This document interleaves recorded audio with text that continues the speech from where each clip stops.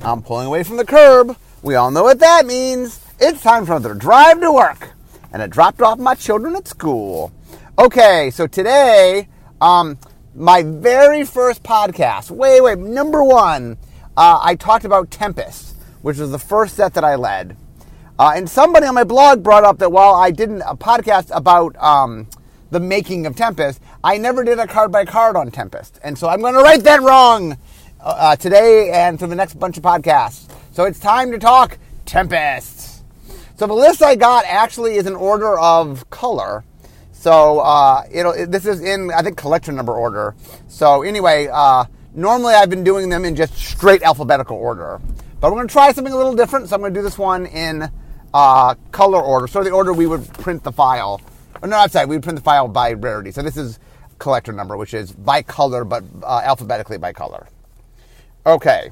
So where do we start? Let's see. Oratog. So Oratog costs 1 and a white.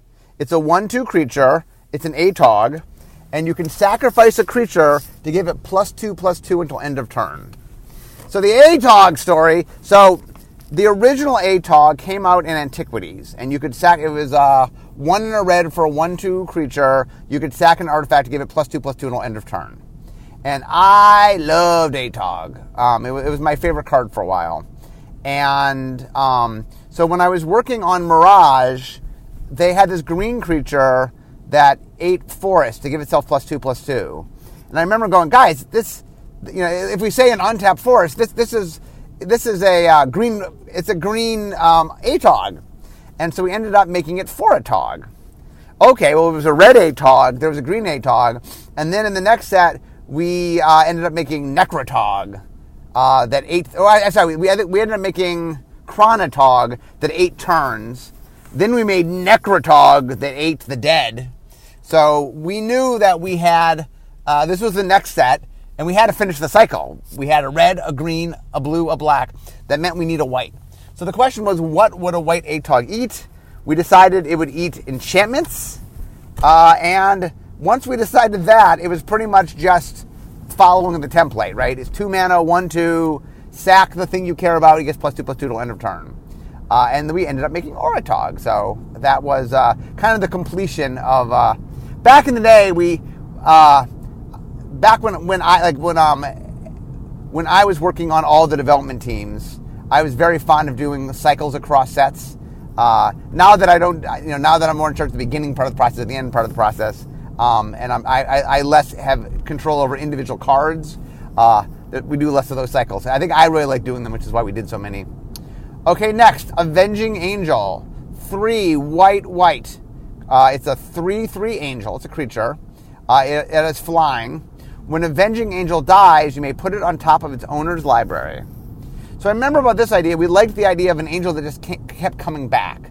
And we tried a bunch of different things. We tried it could get itself out of the graveyard. And in the end, we decided, we played around with dying to top a library. So the idea was, if it died, you got it. So the idea, you never sort of lost it. But when it died, 2 things would happen. One, you would lose your card draw, essentially, because you have to draw it again. So you'd lose your card draw to get it. And then you had to cast it again. So it was sort of like an angel that couldn't die exactly, but there was some effort to get the angel back out. And I thought that was pretty cool. Okay, next. Circle of Protection Shadow. 1 and a white enchantment. 1, the next time a creature of your choice with Shadow would deal damage to you, prevent this damage. Okay, there's a lot of baggage in this one. So first off, let's talk Shadow a little bit. So Shadow was a mechanic that Mike Elliott had made. It was part of he had made a set called Astral Ways. So before Mike came to work for Wizards, he made his own Magic set. When he got hired by Wizards, they paid him for his set. And the first set he worked on for design was Tempest. This is the first set I did, and Mike and I had talked a lot about wanting to do design. So when I got the opportunity to lead a team and I could pick my team, the real short story of that is Richard hadn't done any Magic design since Arabian Nights. Talking with Richard, he said he was interested in doing another Magic design. So I went to the powers that be, said, if Richard was on my team, could I lead the next Magic design? And they said, Richard will be on the team? I go, yeah. Okay. And they said that I could pick the rest of my team. And so Mike and I talked a lot about wanting to do design. So I put Mike on the team. And then Charlie Catino rounded out my team. Anyway, Mike, because this was the first set Mike had worked on, he brought a bunch of stuff in that he had done on Astral Waves. The two most famous is Shadow and Slivers. Both of those came from Astral Waves. And then the flavor was that one of the things we said about Wrath was Wrath had been grabbing creatures from other planes and sticking them on Wrath. Wrath was an artificial plane, and they were populating it. And some of the creatures that they tried to bring got stuck in between, and so they weren't quite in the old world of a new world. And that was represented by the Shadow realm and the Shadow mechanic. For Shadow, for those who don't know, means if I have Shadow, only creatures with Shadow can block me. And I can only block creatures with Shadow. So it's kind of like high flying, where I'm a flying creature that can only block flying creatures. Anyway, so this set actually had all 5 of the normal circle protection. So in Alpha, Richard made 5 circle protections. They were enchantments. They cost 1 and a white. And then for 1 mana, you can prevent all damage from a source of the appropriate color. And the idea being that white was the most defensive color. If I get these out, oh, well, it's really hard to defeat me. If you have all red creatures and I have circle protection red, it becomes very hard to defeat me. I don't know why we felt the circles take up a lot of space, and they can be pretty nasty, especially against a monocolor deck. But I don't know. It was back in the day, and so the set had all 5 circle protections. Plus, because Shadow was a thing, we decided to give you some protection from Shadow. So we made a circle that could protect you specifically from Shadow. So we had a circle protection Shadow. So there were 6 circles of protection in the set. But I think the idea was we were a little concerned that if Shadow ended up being really good and you weren't playing Shadow creatures, we wanted something in your sideboard that could deal with Shadow creatures without... Because if you side in 1 Shadow creature, the chance that you draw the 1 Shadow creature is not super high. So this was kind of a sideboard answer for Shadow creatures. That was the idea. Okay. Next. What is next? Next is Humility. Okay, so Humility costs 2 white. It's an enchantment. All creatures lose abilities and have base power and toughness 1/1. So the idea is everything, whatever it is, it's not that anymore. It's a vanilla 1/1 is the idea. So I made this card. The idea is white is a defensive color. I like the idea that white just makes everything harmless. I was very excited by this card. I thought it was super flavorful. I thought it was a neat answer for white to really solve problems. All of which were somewhat true, I guess. But it ended up being a rules nightmare. For a bunch of reasons. Not that the rules can't handle it. It can. But it gets complicated, especially when you start interacting with other effects. The one that became the big problem is I made a card called Opalescence in... Where did I make that? Urza's Destiny, I think? Anyway, I made a card called Opalescence, and Humility and Opalescence together were mind-melty. But anyway, this became the poster child for confusing cards for a while. For like cards that just make weird rulings. But this baby was all mine. I did like the card. I do think it's flavorful. I do think the effect in a vacuum is it's a fun effect. Not fun, but an interesting effect. But, that's Humility. Next, Light of Day. 3 and a white enchantment. Black creatures can't attack or block. So one of the things we did in this set was we made a cycle of color hosers. But we weren't goofing around. These weren't like... back in the day, for those that don't know their history of Magic, including Alpha and stuff, the color hosers were crazy strong. Alpha had some really strong color hosers, and we were continuing in that. And so Tempest made some strong... This is not the strongest of the color hosers, but it's pretty strong. The idea that, you're playing a mono black deck that maybe has creatures, and, those creatures can't attack or block. Oh, and by the way, I'm an enchantment, and you're black, so you can't deal with it, was pretty nasty. Anyway, so there was a whole cycle of them, but we did it on purpose. One of the ideas was back in the day is we really liked, color pie philosophy is important. I like the idea that helping your allies and hurting your enemies really reinforces what's going on. So it's kind of cool to have... this, by the way, was not... this was a cycle, but it was a 10-card cycle because it had each card affecting its enemy. So there was a white card that hurt black, and then a white card, I think, that hurt red, I think? Or was it a one-way cycle? Let me think about that. It might have been a one-way cycle. Now that I think about it, is there a white... No, I think it was 10. I think, well, we'll see as we go through it. I think it was 10 cards. But anyway, there's some really potent, used in larger formats potent, because it's quite powerful. Okay. 1 second, guys. As we'd like to say, safety first. Okay, I'm now safe, so we can continue. Okay. Next.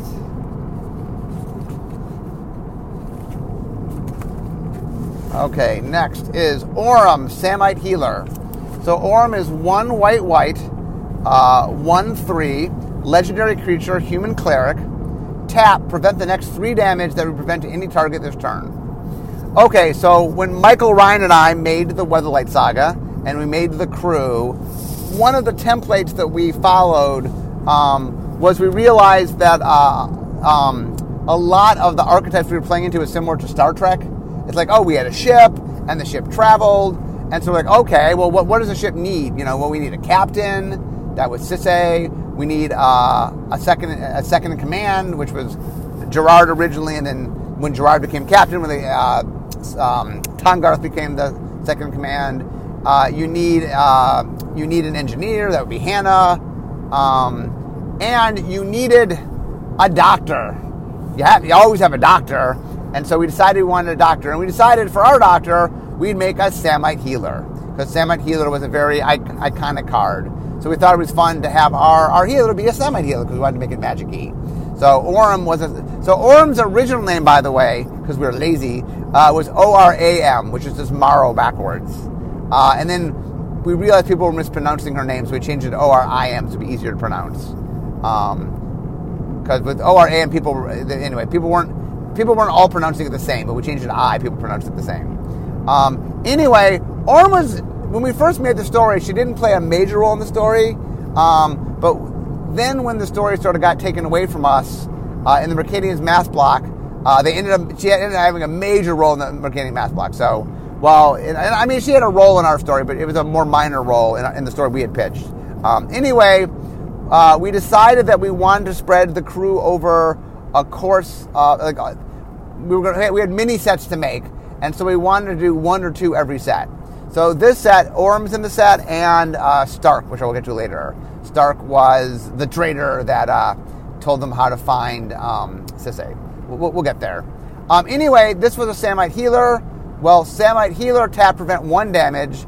Okay, well, it's legendary. We wanted her to be more impressive. So instead of 1, she tapped, prevent 3 damage. So it was like a super Samite Healer. We thought that was cool. Okay, next. Quickening Lycid. So Quickening Lycid costs 1 and a white. It is a Lycid. What stats are a Lycid? It is... What stats are a Lycid? Hold on, I'll find that in a second. It's a Lycid, 1 white tap.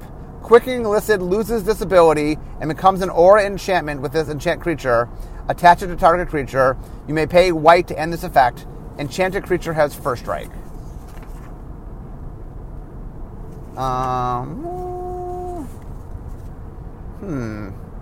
Okay, I'm missing the power toughness. My guess it was this was the commons, and the commons were 1/1s. So I believe. Hold on. Oh, it's a 1/1. I was right. It's a 1/1. Okay, so the idea of the Lycid. So Mike Elliott and I each came up with a slightly different version. Mike came up with the Lycids. So the Lycids were creatures that could turn into enchantments, into auras. So the idea was, I'm a 1/1 creature, but for 1 white and tap, I can hop onto a creature and become an aura that grants first strike. Now, that's there's a lot of flexibility there because I can be a 1/1 creature or I can be a first strike enchantment. And probably more important is when I change types, when I become an aura, I stop being a creature. So if for some reason my creature would die and I change it in response, it won't die, it just becomes an aura. So let's say for example I block a creature. If I block a creature, I could just before the damage happened, I could block it, and before damage happens, I could make it an aura. So the creature's blocked, but it doesn't take any damage. Also, if somebody, let's say they did direct damage on it, in response to the direct damage, I could, assuming I had the mana, I could activate it to make it into an enchantment. So as long as it was untapped and you had the mana, it was very hard to kill it because it could hop on. And then also it could hop off things. So let's say I put it on a creature and then you kill the creature that it's on, it just requires 1 mana to hop off. So it ended up being, so the interesting thing is, Mike came up with Lissids. The version I came up with was, mine was a little more straightforward, which was, it was like a 1/1 flying creature that you could choose to instead make it make it a flying aura. So the idea was either it's flying, either you can make an existing creature fly, or you could essentially make a creature that gets to fly. And I think that one was like a 2/2. So it's like either I can have a 2/2 flyer or an aura that grants flying, I think. Or maybe it was 1/1. I forget exactly. But the idea was, in my version, you could have a creature that has the ability or just the ability. And mine was simpler, so we decided to try Mike's first, because Mike's was a little more complex. And people liked it. We kept it. It ended up being pretty complex. I know the rules manager, whenever we would bring up Lissids, used to they pretend like they didn't exist because they were annoying to them. But anyway, there's a cycle of 5 or 10 Lissids. There was 5, maybe in this set there was 5 Lissids, and then maybe we did Lissids in the next set as well. Okay, next.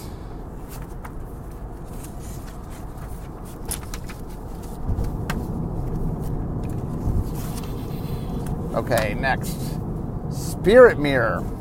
Okay, so Spirit Mirror costs 2 white. It's an enchantment.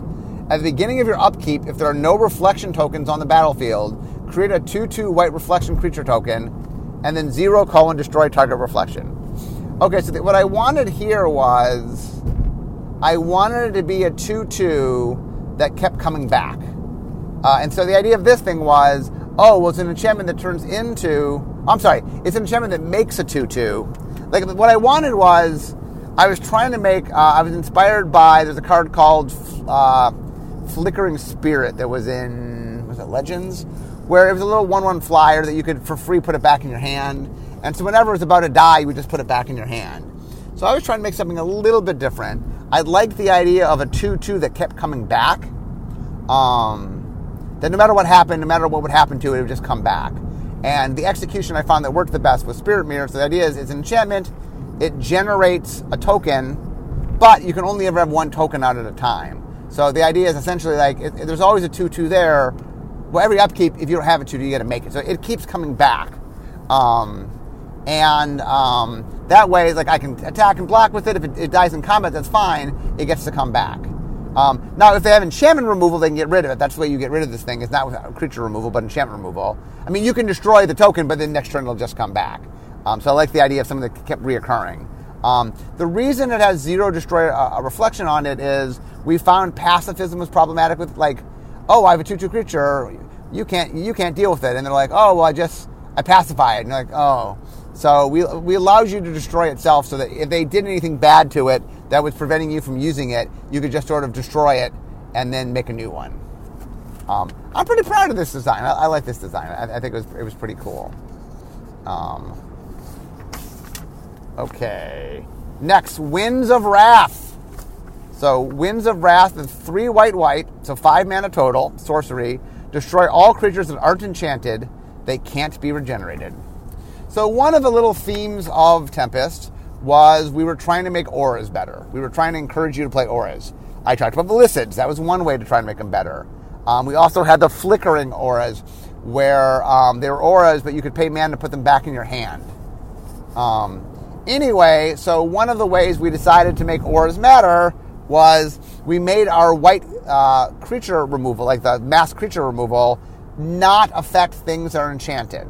So what that means is if you're playing a deck and you can put some enchantments in your deck, then when you wrath, not only do you get wrath in your deck, but you get to keep your creatures that are enchanted. So anyway, I thought this was pretty cool. White usually has a mass, at least in large sets, has a mass destruction spell. So that seemed like a neat way to do it. Okay, next, Capsize. 1 blue, instant. It's got buyback 3.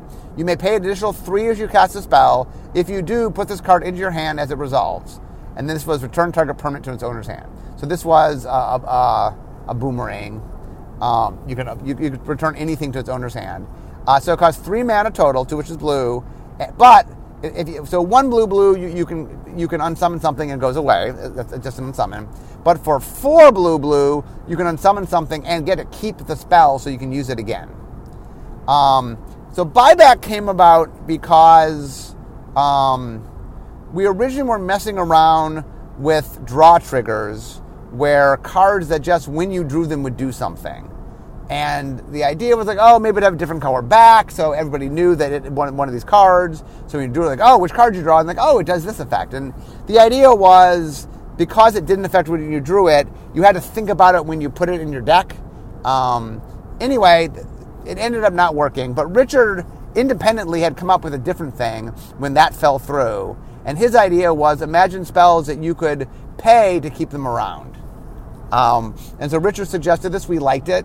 I think we really misunderstood how powerful it was. The funny thing is, early on in design, we costed these things crazy. Like, I think when we first costed them at 2 mana, because our thought process was, oh, well, if we want to make a cantrip, we just charge you, 2 extra. Like, if you want to do a spell but draw a card off it, we charge you an extra 2. Okay, well, since this is sort of just drawing you an extra card, okay, maybe just buyback costs 2.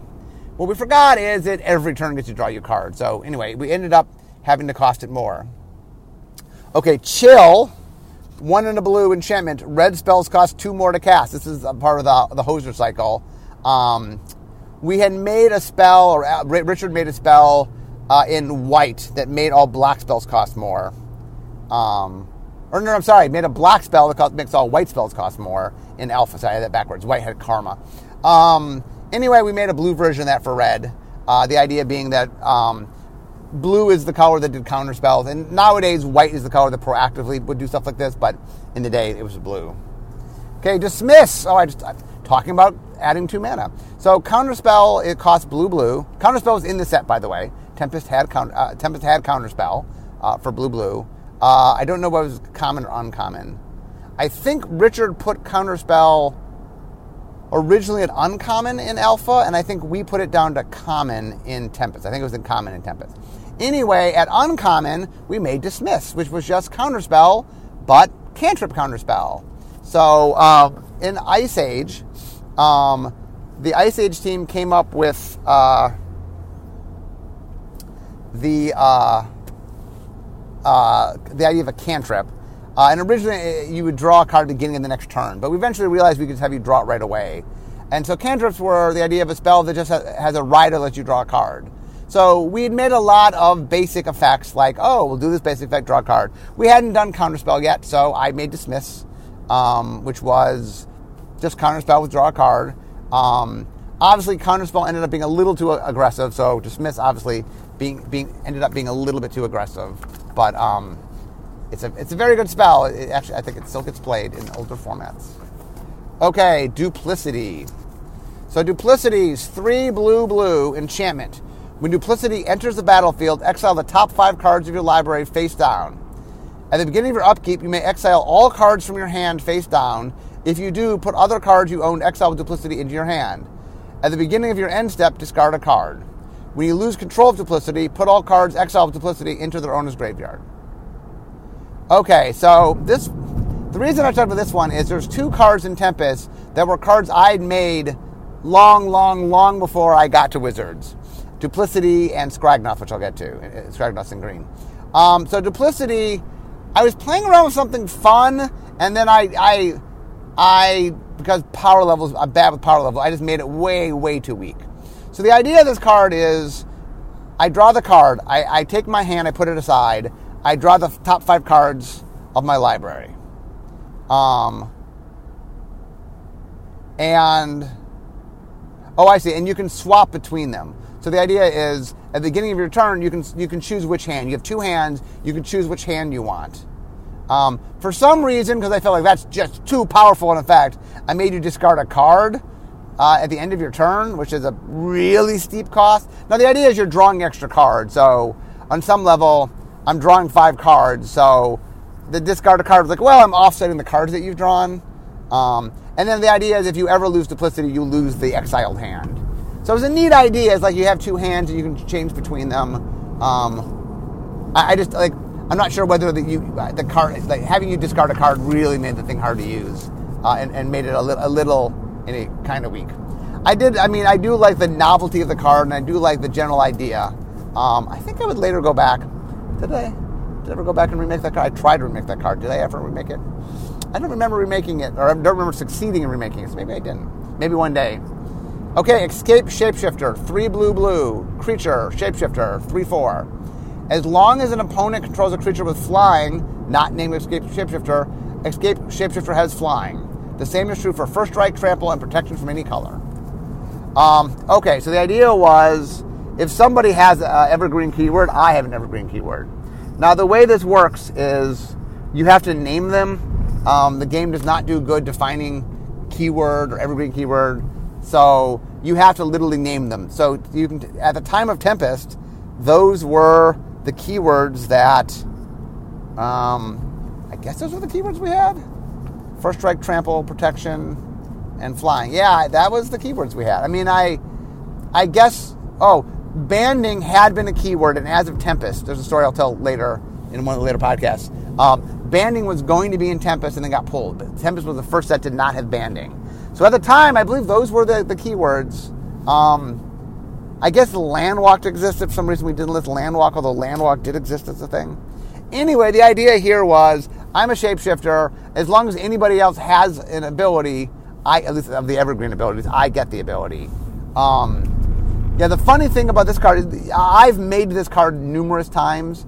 I like this card. The card has been a couple different colors, and I made a black version that looked at Graveyard. But anyway, this I think is the first time. This is the first time I made this card. I absorb the abilities of those around me. It is something.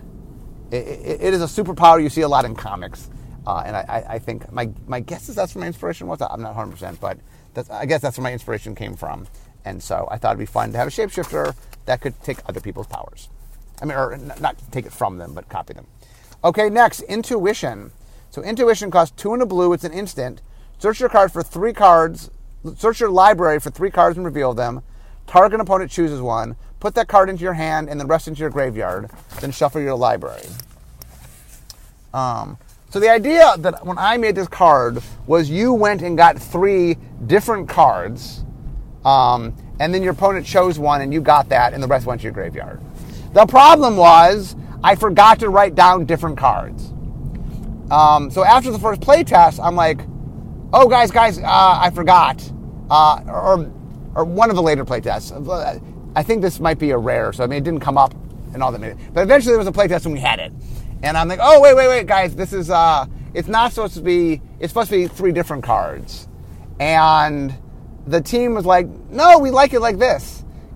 I go get 3 of the same card. And I go, but that's not, the whole point is your opponent making a choice. If you get 3 of the same card, that's far less interesting of a choice. And like, oh no, but it's very powerful. I'm like, I get it's powerful, but that's not what I wanted to do. And I got outvoted. And so we ended up not changing it, even though that's not at all what I intended to be. So I ended up making Gifts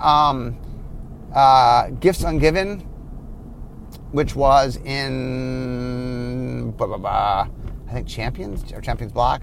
So I ended up remaking the card. I had it do 4 instead of 3 just to make it a little bit different. But I did go back and eventually do it the way I wanted to do it. But that card was not made the way the guy who made it, intended it for it to be made. Okay, Legacy's Allure, blue enchantment. At the beginning of your upkeep, you may put a treasure counter on Legacy's Allure. Sacrifice Legacy's Allure, gain control of target creature with power less than or equal to the number of treasure counters on Legacy's Allure. Okay, this card, I think this card was made by Mike Elliott. Either Mike or me. I'm going to give Mike the credit here. I think Mike made this one. The idea was it's a control magic. It's something that steals creatures, but it takes time to steal bigger creatures. Because one of the scary things about creature stealing is, it can prevent people from playing bigger things. So the idea is I put this out and it only costs 2 mana. And it grows and grows, so the idea is eventually maybe I can get something big, but it'll take a while. Let's say my opponent has a 5/5 creature. Well, it'll take 5 turns before to the point where I could steal a 5-power creature. But anyway, this spell would inspire a whole cycle of spells in Urza's Saga. So this is definitely an influence. Urza's Saga had an enchantment theme, and so the idea of growing enchantments is something we did there. Legerdemain, 2 blue sorcery. Exchange control of target artifact or creature and another target permanent that shares one of those types. So first off, Legerdemain means sleight of hand, like a magician would use Legerdemain. So I am a Johnny. One of my favorite decks before I came to Wizard was a deck where I would cast creatures that had horrible drawbacks, and then I would give them to my opponent. There was a card called Gauntlets of Chaos and another one called Juxtapose, which were 2 different spells that allowed you to change stuff with your opponent. But both of them required jumping through hoops. And I was like, oh, come on. Can I just make it? I just want a clean version of this effect. I like this effect. I just want a clean version. So you can tell it was my set. My first time having a set. I get to make some cards. There's a card that I was dying to have, so I made it. And then we used a 25-cent word on it because, I don't know why, but like I said, Legerdemain, sleight of hand. Okay, next, Mana Severance, 1 and a blue, sorcery. Search your library for any number of land cards and exile them, then shuffle your library. So the idea of this was, once I had enough lands, I could then clear my deck out of all the lands so that I maximize my draws, was the idea. In retrospect, I guess I understand why I put it in blue. I put it in blue so it would improve, so it would improve the draw. Like essentially, really what this is just make all your draws, actual draws, and less wasteful, land draws when you don't need them. I assume that's why I put it in blue. It is a little weird, like blue is interacting with lands in the deck. I guess blue is the library color. Probably we do this in black nowadays just because black is more like lobotomy color, sort of removing things permanently from the library. But anyway, I don't know. I thought it was interesting. Okay, so how am I doing on blue? Let's see. I got 1, 2, 3. Okay, I have a bunch of blue. Okay, so I'll do one more and stop. I'm at work, so I'll do one more and stop for today, which is Meditate. So Meditate is 2 and a blue, so 3 mana total, 1 which is blue, instant. Draw 4 cards. You skip your next turn. So the idea was blue is the color of card draw and the color of time manipulation. Well, maybe there's an interesting cost. What if you were willing to give up a turn for cards? I always thought this card would be a little more powerful than it ended up being. I know it's also in play, but it's not. When I made the card, I thought it might be this crazy card, and it was not. There are some crazy cards in the set, but that was not the crazy one. Okay, anyway, I'm now at work, so hope you guys are enjoying my walk through Tempest. I will continue. I got middle blue. So the one nice thing about doing it by color is you get a little more sense of how far along I am. Alphabetically, it's a little harder to gauge. Anyway, but I'm at work, so we all know what that means. This is the end of my drive to work. So instead of talking magic, it's time for me to be making magic. I'll see you guys next time.